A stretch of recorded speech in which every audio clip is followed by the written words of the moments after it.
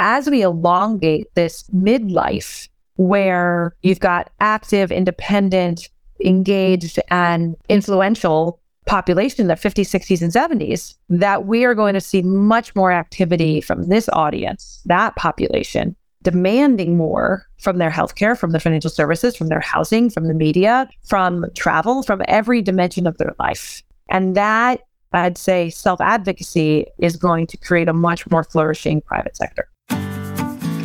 Hi, everyone. Welcome to Looking Forward, opportunities for job, career, business, and investment seekers.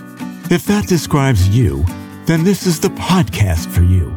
If you're a freelancer, a startup or small business, a well-established company, a nonprofit, or even someone thinking about a second or possibly a third career, this is for you too. You see, here in Looking Forward, we focus on global trends in the future, but most importantly, on the opportunities they're creating. Our guest experts will not only tell you about those opportunities, they will also give you some tips to help you take the first steps toward capitalizing on them. I'm your host, Jeff Ostroff. Hi, everybody. Do you think the fact that people are living longer is creating global opportunities? Well, you betcha. I forecasted this years ago in my book, Successful Marketing to the 50-Plus Consumer. Hope you enjoy learning from my guest expert, Abby Levy, about the longevity economy and the many opportunities it is and will create. To find out more about Abby, please listen to the episode or check the show notes. And don't forget to subscribe to this podcast so you'll be notified immediately after new episodes are posted. Okay, let's get going. Well, hi, Abby. Welcome to Looking Forward, opportunities for job, career, business, and investment seekers. Hey, nice to see you, Jeff. Well, it's great to see you, Abby. I have been interested in getting you on the show for a while. I've been tracking Primetime Partners to an extent. You and I have spoken in the past. You know this is a subject that is near and dear to me. I got in on it very early, and I'm jokingly now telling people that once I turned 50, I lost interest in the longevity economy. But that's not really true. I'm still very much interested in it. So as an expert on the longevity economy, can you please tell us how you got interested in it and what got you started in this? You've done a lot of interesting things. We'll be talking about you in the write-up and so forth. How did you get into this, Abby? You're too young to be involved in the longevity economy. Oh, everybody is involved in longevity the minute you're born. Well, that's true. We all want a life, a healthy life, a secure life. And frankly, we got to start planning for it when we're younger in order to enjoy it as we age. But I got into this space. I'm a former entrepreneur, an operator, and marketer. Then I got into this space like many people do through my own personal experience. Many people come to the longevity economy because they've had a poor interaction with the healthcare system or have had aging parents. I'm very lucky. My parents are both very healthy and very vocal. You are lucky. Yes, but I did come to it through a narrative of my father who was prematurely retired. And I saw that in his 60s and 70s, he's now 87, he didn't find a lot of work opportunities and frankly, extracurricular opportunities. And it begged the question of, if you're not a 1%er and you don't play golf, what do you do in your 60s and 70s and 80s? And since, according to the World Health Organization, 50% of people born after 2007, so my kids' generation, they'll live to be 100. How do we plan for the 100-year life? When, as a society, we kind of stop in the workplace in our 50s. And frankly, there's this view that as soon as you're 65 years old, you're a senior citizen. But if you're going to be in that role for 35 years, how do we plan for that? And so that really was my interest, was starting with solving the question for my father, and then really a very long, deep dive into the space to recognize that there just weren't enough compelling private sector solutions, entrepreneurs, looking at solving issues across healthcare or across financial security and across, meaningful experiences and ways to live as we age. And this is not just a US issue. 25% of the global population will be age 65 plus. And that is more acute in some countries like Japan. And in the United States, it's a very acute issue. It sure is. And what you say makes perfect sense. I can remember, I don't know if they're still using this term, Abby, but when I was really focused on the 50 plus market, we didn't call it then the longevity economy. There was something called the third age that they were talking about, which was this third phase of life. And I also remember hearing somebody say that many people would spend more years in retirement than they would be working, right? So a lot of what you're saying there really speaks to that. And we want to have not just long life, but high quality life. So it's interesting to hear that your father was in part the impetus to get you involved with this. When I was involved with this, which was in the 80s and 90s, I was really involved with it then. We saw opportunities, and I think I probably got in a little bit early. So what is it that is creating this longevity economy or the interest in it, Abby? Because I'll tell you, I remember giving presentation, putting up slides for people. I'm talking in the 90s, late 80s and 90s, and I would project out to 2010. And it was so clear that we had this inexorable age wave, as Ken Dykewald called it, upon us. And I guess a lot of businesses weren't taking it seriously. So what has made it, to some extent, catch on? Well, I think there's a few things that have made this more topical. The first is that some of these demographic shifts always seem so far in the future. There were reports, by 2030 right, was one of the big reports that everyone quoted. But 2030 is around the corner. It is now. Yeah. So one thing is this demographic shift that is here. It's upon us. But the second piece really has been COVID. COVID has accelerated people's interest in the space. And I think really for a few reasons. One is that for the first time ever, on the cover of every newspaper, every news channel for several first months of COVID, nursing homes was the front page story. True. And whenever have we really shined a light on how we age, the way we treat some members of our aging population? And it really became a front and center issue around the growing old. So that's one point. The second point is that everyone became a caregiver. I couldn't talk to a single one of my friends who wasn't helping an aunt, a great aunt, a parent, a grandparent get access to medicine, get access to food, grocery, concerned about a loved one who was older. And so we all became caregivers. So that took the 53 million American caregivers and turned it into 300 to close to 400 million caregivers. And so because of that, it became personal. And that's another reason why people, I think, are more interested in the longevity economy. And then lastly, there have been some businesses that have started to gain steam. There's a business called Papa, which it was the first unicorn, frankly, to use a financial term of a startup that get valued at $1 billion, not $1 billion of revenue, but they're valued in terms of the way that investors think about it. Papa was a business dedicated to helping seniors in social isolation. That was one of the first businesses. So we're starting to see a couple, not many, but we're starting to see a couple of businesses gain real traction and be a very interesting financial opportunity. Interesting that you pointed out COVID and caregiving as part of the impetus for the greater interest. I was talking about caregiving years ago, but COVID really, as you said, Abby, it brought it to the fore. One thing I would like you to comment on briefly before we get into the global situation is we seem to still have this dichotomy. On the one hand, there's a recognition that clearly there are great opportunities in targeting people as they're over 50 and 60 and whatever, as you're doing and your company is doing. On the other hand, we're still seeing this ageism that people are talking about. Yeah. How do you make sense out of this? To me, the people who are ageist, the businesses, are missing the boat. They've been missing it for 40 years. I was talking about this 30 years ago. What's the deal?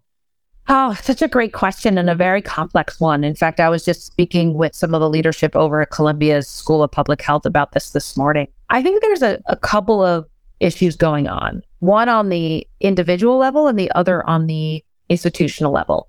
To start with the institutional level, I do believe that the financial ROI of employing older adults, of keeping people in the workforce longer, has yet to be demonstrated from a pure dollars and cents point of view. There is still the interpretation that older, more experienced hires have bigger salaries, so I can retire one and hire two for the same salary. And that is absolutely missing the boat. And as employers have gotten more comfortable with part-time work and now remote work, thank you, COVID, we're starting to see ways that retirement age being pushed out. So I think that's one area of ROI, is that employers are seeing it. The second is on behalf of marketers. So while older adults command 2/3 of the net worth of our country, less than 10% of marketing dollars targets this audience. But as we see in the press now, or just, as people anecdotally say, 10,000 people turning 65 every day, that audience is very different than the people turning 65 were 20 years ago or 10 years ago. Because people turning 65 today are digitally native. They've been in the workforce or in the home workforce, all using technology. They have a different perspective on how they want to live their life and the consumption around that. And it's the wealthiest generation we've ever seen. And so part of the ageism is also being able to combat that with media and marketing. So at an institutional level, we have an issue in the workplace and we have an issue in our media and marketing. And I see both of those things starting to change as the business case becomes not just about the right thing to do, but financially beneficial to do. And then there's another piece that I've just been thinking about and trying to articulate, which is that we are all ageist. And the reason I say that is because we are all afraid, not all. If you are afraid of your own aging, that by definition gives you a bias against aging. Sure. And until every person, and that's why I say longevity is something we need to be starting to think about at every age, until we start to imagine, plan for, and embrace and be excited about life in our 60s and 70s and 80s and 90s, then we're ageist to ourselves. And that, I think, can permeate. And so one of the things that I think would be the best thing for our society to combat ageism is a public service campaign that encourages people of all ages to write out their life plan, their goals at every age. I'm very lucky. My business partner, who is 88 years old, he just walked the marathon, and he says he's going to live to be 114. And think about how different the choices you make are and the way you live your life. If you embrace that at 88, he's still got a lot of living to do. So I think ageism is definitely, embedded in our institutions, but it will really only change at the atomic or the individual level. Very good point. I could comment on a lot of that, but the only thing I want to say is the one thing you said, which had to do with the people who are turning 65 today are different than the people who turned 65 10 years ago. You said they're digital native. Reminds me of a commercial. I don't know if you remember it, but they used to say, "This is not your father's Oldsmobile." Yes. I'm dating myself, but it's the same kind of a concept, right? This is not your parent here. This is you, and you're a lot younger. And advertisers hopefully are more and more recognizing that. Looking forward, as you know, Abby, is heard by listeners around the world. You touched on this, but I'd like you to touch on it a little bit more.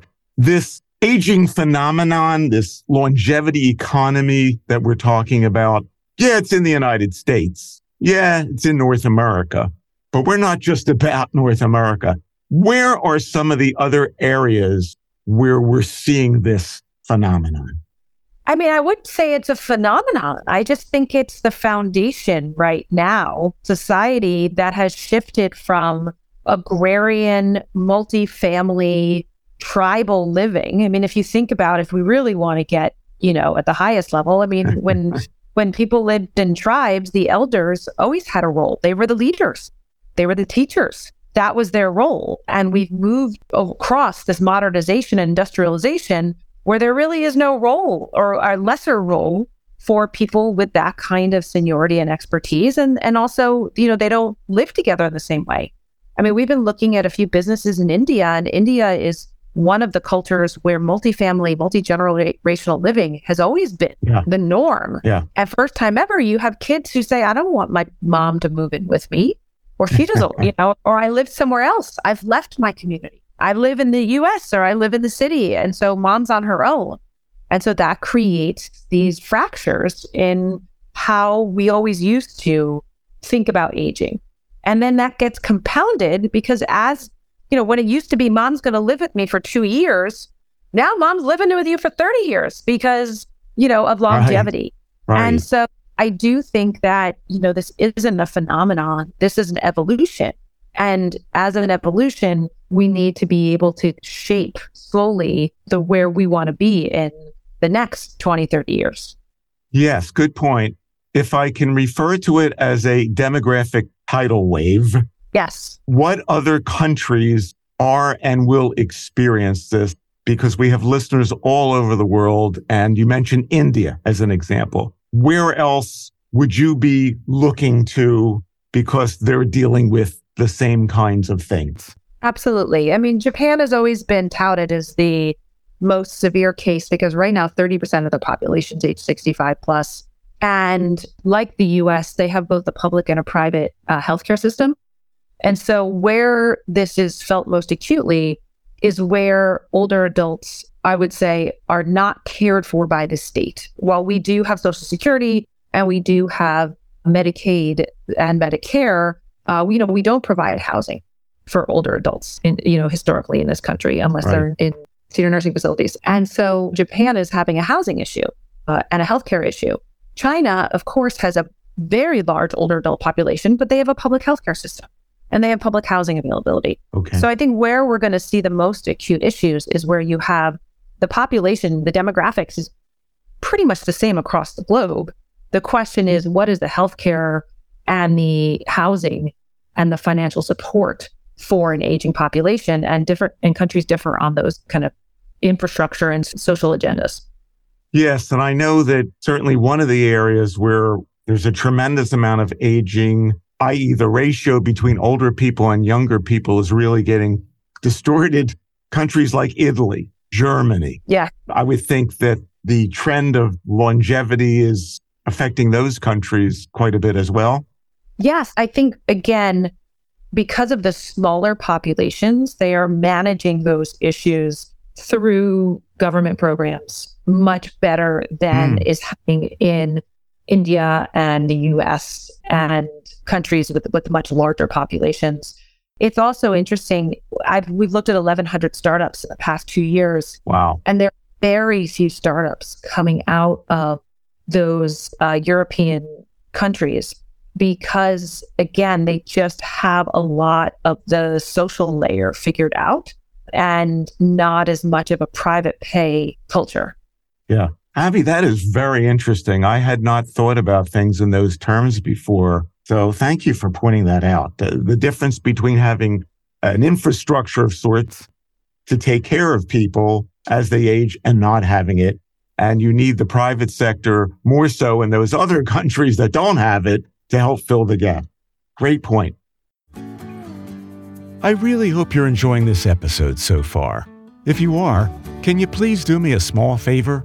Let some of your family members, friends, or others in your network know about it, and about Looking Forward, opportunities for job, career, business, and investment seekers.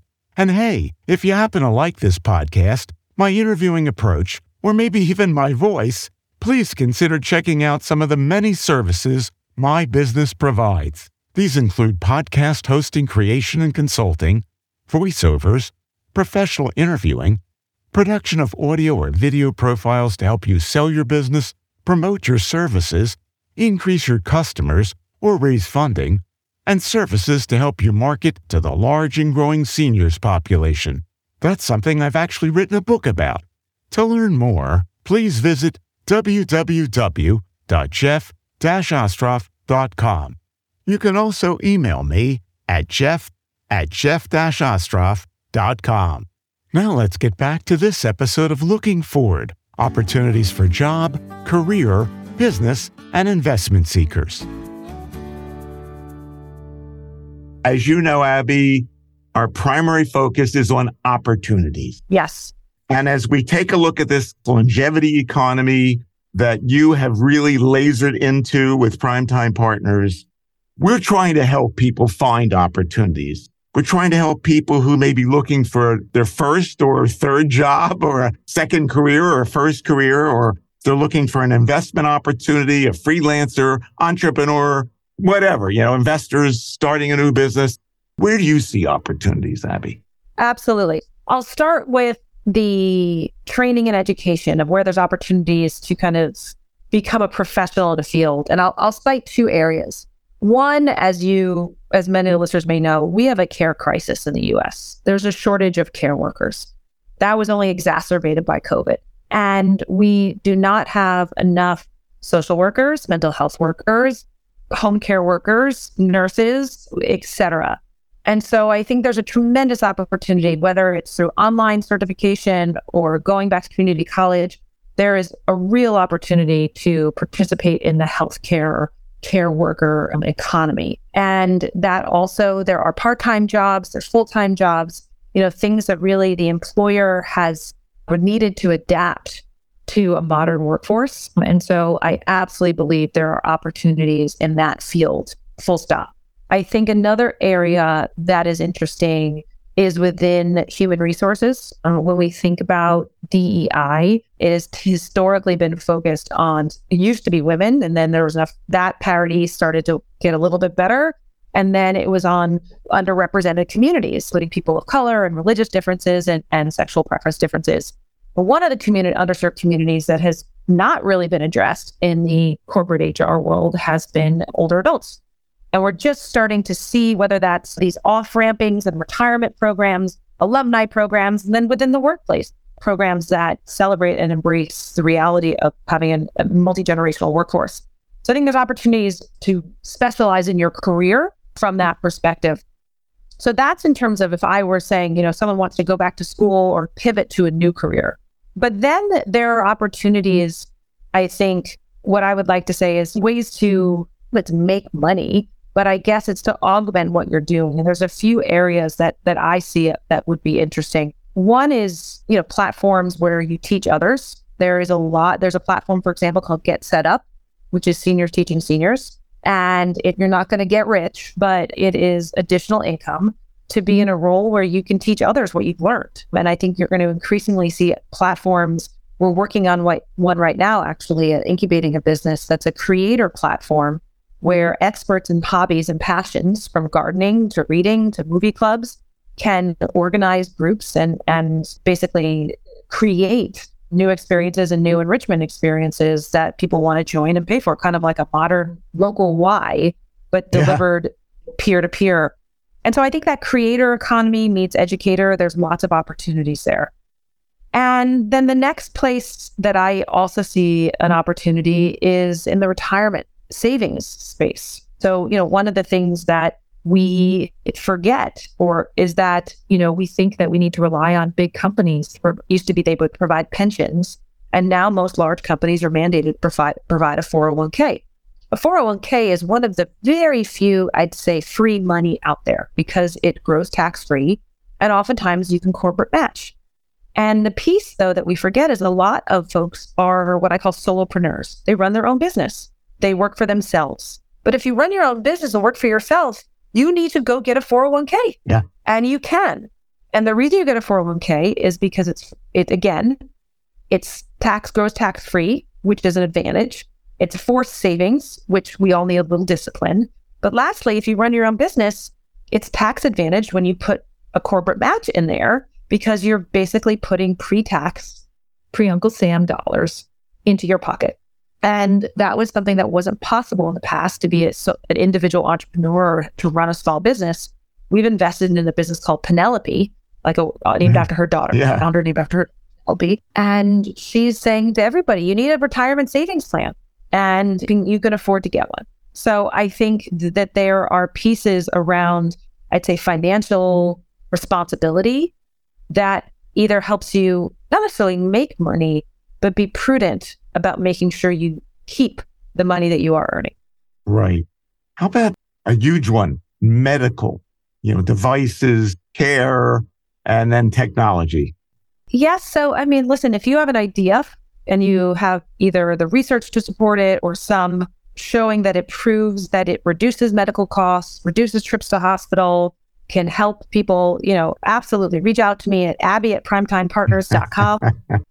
I think as investment opportunities, I just would be very cautious about investing without really having the expertise and not expertise, but the comfort that the business you would be investing in really has sales channels, whether the sales channels are selling to individual consumers or to various other enterprises. And so I really think that being an investor takes a certain level of understanding of the market. And so I really never advise for anybody I have a friend who's starting a business, they want me to back them. I'm always very cautious in those situations. Yeah, I can understand that. Looking forward is also called looking forward, Abby, because we're looking ahead. So as we think about the rest of this decade, I won't ask you to go beyond that magical year of 2030, which is coming up soon, but just in the rest of this decade, of course, we don't know what happens with COVID or anything else, but how do you see things evolving in terms of this longevity economy, the interest in it, the opportunities it's going to create? What do I see? I see that there is this gap in the market between the 50-year-old and the older adult in decline. Most of the longevity market has been focused on the older adult in decline, whether that's senior housing to healthcare to some of the financial products, really focused on this decline. But as we elongate this midlife, where you've got active, independent, engaged, and influential population, the 50s, 60s, and 70s, that we are going to see much more activity from this audience, that population, demanding more from their healthcare, from their financial services, from their housing, from the media, from travel, from every dimension of their life. And that, I'd say, self-advocacy is going to create a much more flourishing private sector. Because right now, the private sector really hasn't been paying attention to middle age. And as that elongates and becomes much more attractive. So I do see a lot more private sector interest, and that audience is really changing. So I absolutely see that. So what does that mean? That means we will see new housing models where, there's something between I own, my own house and I'm paying taxes at a good school district, but I don't need this much space. But I don't want to go live only, as my mother would say, with the alta caucus, the very old. And I think we'll see different types of housing models. We're going to see different employment models. We're going to see different media, different fashion brands that address one of the things. There was a founder that came to me and said, I'm only making clothes that have sleeves on them for women. And I paused and she said, because a woman in her as she ages, she doesn't want people to see her arms. Gravity. And there's all sorts of opportunities if you really understand this audience. That's one thing I see. The second thing I see is that big business is starting to take a look at this space. If you're P&G, and I've had conversations with people at some of the larger CPG companies, that desired, 40-year-old woman who is the chief buyer for her family, as she ages, they don't want to lose her, but they don't have a product assortment for her. And so now you see a lot of these companies starting to offer perimenopause, menopause, all the types of products, because their audience, 20-year-olds aren't buying P&G products anymore. So if they can't serve their core consumer who is aging up, then they lose that. And the same thing with a lot of financial services institutions. The younger audience is choosing different brands.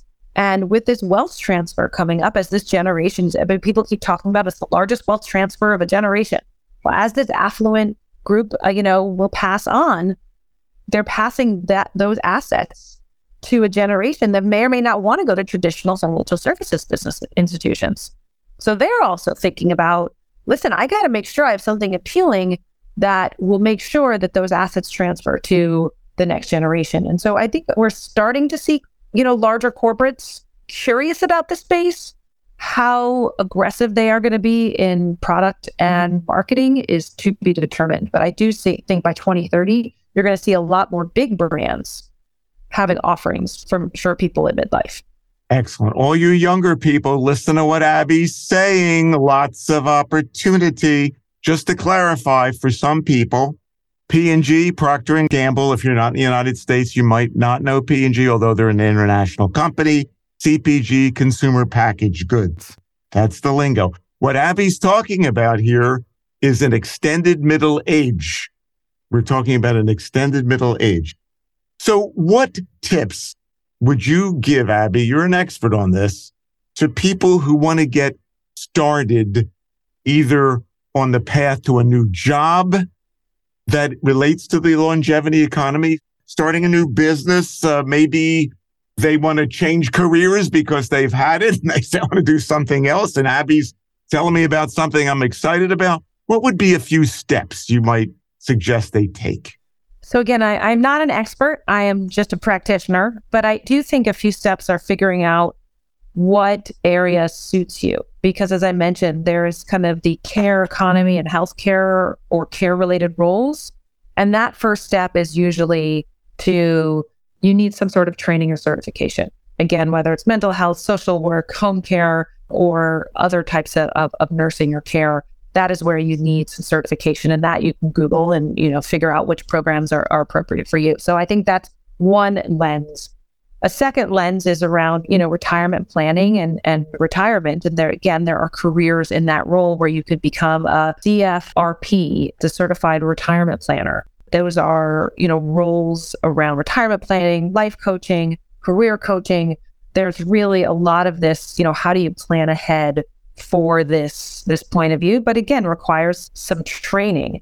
And then lastly, in terms of starting a business, I think you need to really listen to a segment of the audience and solve a problem. One of the things that's so amazing about this audience is historically we bucketed seniors as a homogeneous group, as if people from 65 to 100 and something are all the same. And imagine if you were to say that people, the similar age bracket, 15 to 50 were all the same. You'd say, no, you can't put those all in the same demographic segment, but somehow we do with older adults. Right. So I think figuring out if there's a specific audience that or you care about, it could be an audience based on ethnicity, because as we age, we tend to very much stick with our own ethnic and cultural backgrounds. So what are solutions that address and are relevant to different populations of different ethnicities? What about people with physical differences, cognitive differences? And so, really understanding a segment of a population that you care about, that you'd like to solve for, go talk to them, go listen to them. What are their pain points? And what are the things that you might have a role in solving? Exactly. Good tips. Two other areas that I won't have you comment on, but they kind of strike me. Obviously, healthcare. Everybody thinks about healthcare when they think about longevity economy or people aging. And the other one is travel. Travel presents so many opportunities because people are going to want to travel longer, and maybe they'll have the time to do that and have the well-being to do it. Abby, I'm wondering about one other thing, and that is you at Primetime Partners have a whole portfolio now of companies. I've looked at the list. It's amazing, and they're diverse. You've talked about opportunities. Could you say a little bit more maybe about a company or two that you're working with that exemplify what you've been talking about? So yeah, absolutely. I have a great example. It's a business called Adely. And Adely was founded by an entrepreneur by the name of Maggie Norris. And she's looking to solve the issue for the 53 million family caregivers in our country that give their time and their financial support and energy to help a loved one age in place. Those folks, actually, some of them have an opportunity to be reimbursed through government programs that are looking to help older adults safely age in place. And so she has created, I'd say, a financial product that allows family members to apply for, and if they're eligible, screen for eligibility, and then help them manage the process of reimbursement from the government. It's not relevant for everyone. Right now, there's $30 billion worth of unused government benefits for older adults. And that comes in part for the caregiving, but also food benefits and transportation benefits and housing benefits. So she saw an opportunity of this mismatch between what's available and what's being utilized. So that's an example of a business where she saw kind of this disconnect and realized that through a combination of ingenuity and technology, you could probably solve. It's a great example. And what I really like is, and this is true of the few companies at the moment I know about that you're involved with, They're designed to help seniors or older people, whatever we're going to call people of that age. They're designed to help them live a higher quality, better life. They're designed to help people, which is really terrific. I want to make one other quick point before we ask you to tell people how they can find out more about you and the business, Abby, and that is, if you don't live in the United States, there are still opportunities for you to serve the United States market or some other market where there are lots of people who are going to be part of this longevity economy. So we're talking a little bit about the United States, but we're seeing so much activity in the global marketplace today that things that Abby is talking about, problems can be solved by people who don't live anywhere near the United States or wherever else people are aging and need these kinds of services and products. Can you please tell us what is the best way for our listeners to get in touch with you to learn more about Primetime Partners, if potentially they might work with you, and whatever else you'd like them to know about, Abby? Sure. They can just email me at Abby, ABBY, at primetimepartners.com. And we'll do my best to get back or to forward you to the appropriate team member. That sounds simple enough, everybody. And it's Primetime Partners. Primetime is spelled as one word? Yep. One word. Okay. Abby, this has been terrific. I think you're energizing a lot of people by letting them know about some of the opportunities. And I'm wishing you continued great success with what you're doing at Primetime Partners. Thanks. Thanks, Jeff. Take care. Thanks for listening to this episode of Looking Forward, Opportunities for Job, Career, Business, and Investment Seekers. I hope you've enjoyed it and will benefit from it. And if you did like it, please share this episode with anyone you know who you think might also find it of value. And if you have any comments or questions about Looking Forward, or any suggestions for future topics or guest experts, you can reach me at the website www.jeff-ostroff.com or through my email address, jeff@jeff-ostroff.com. Thanks.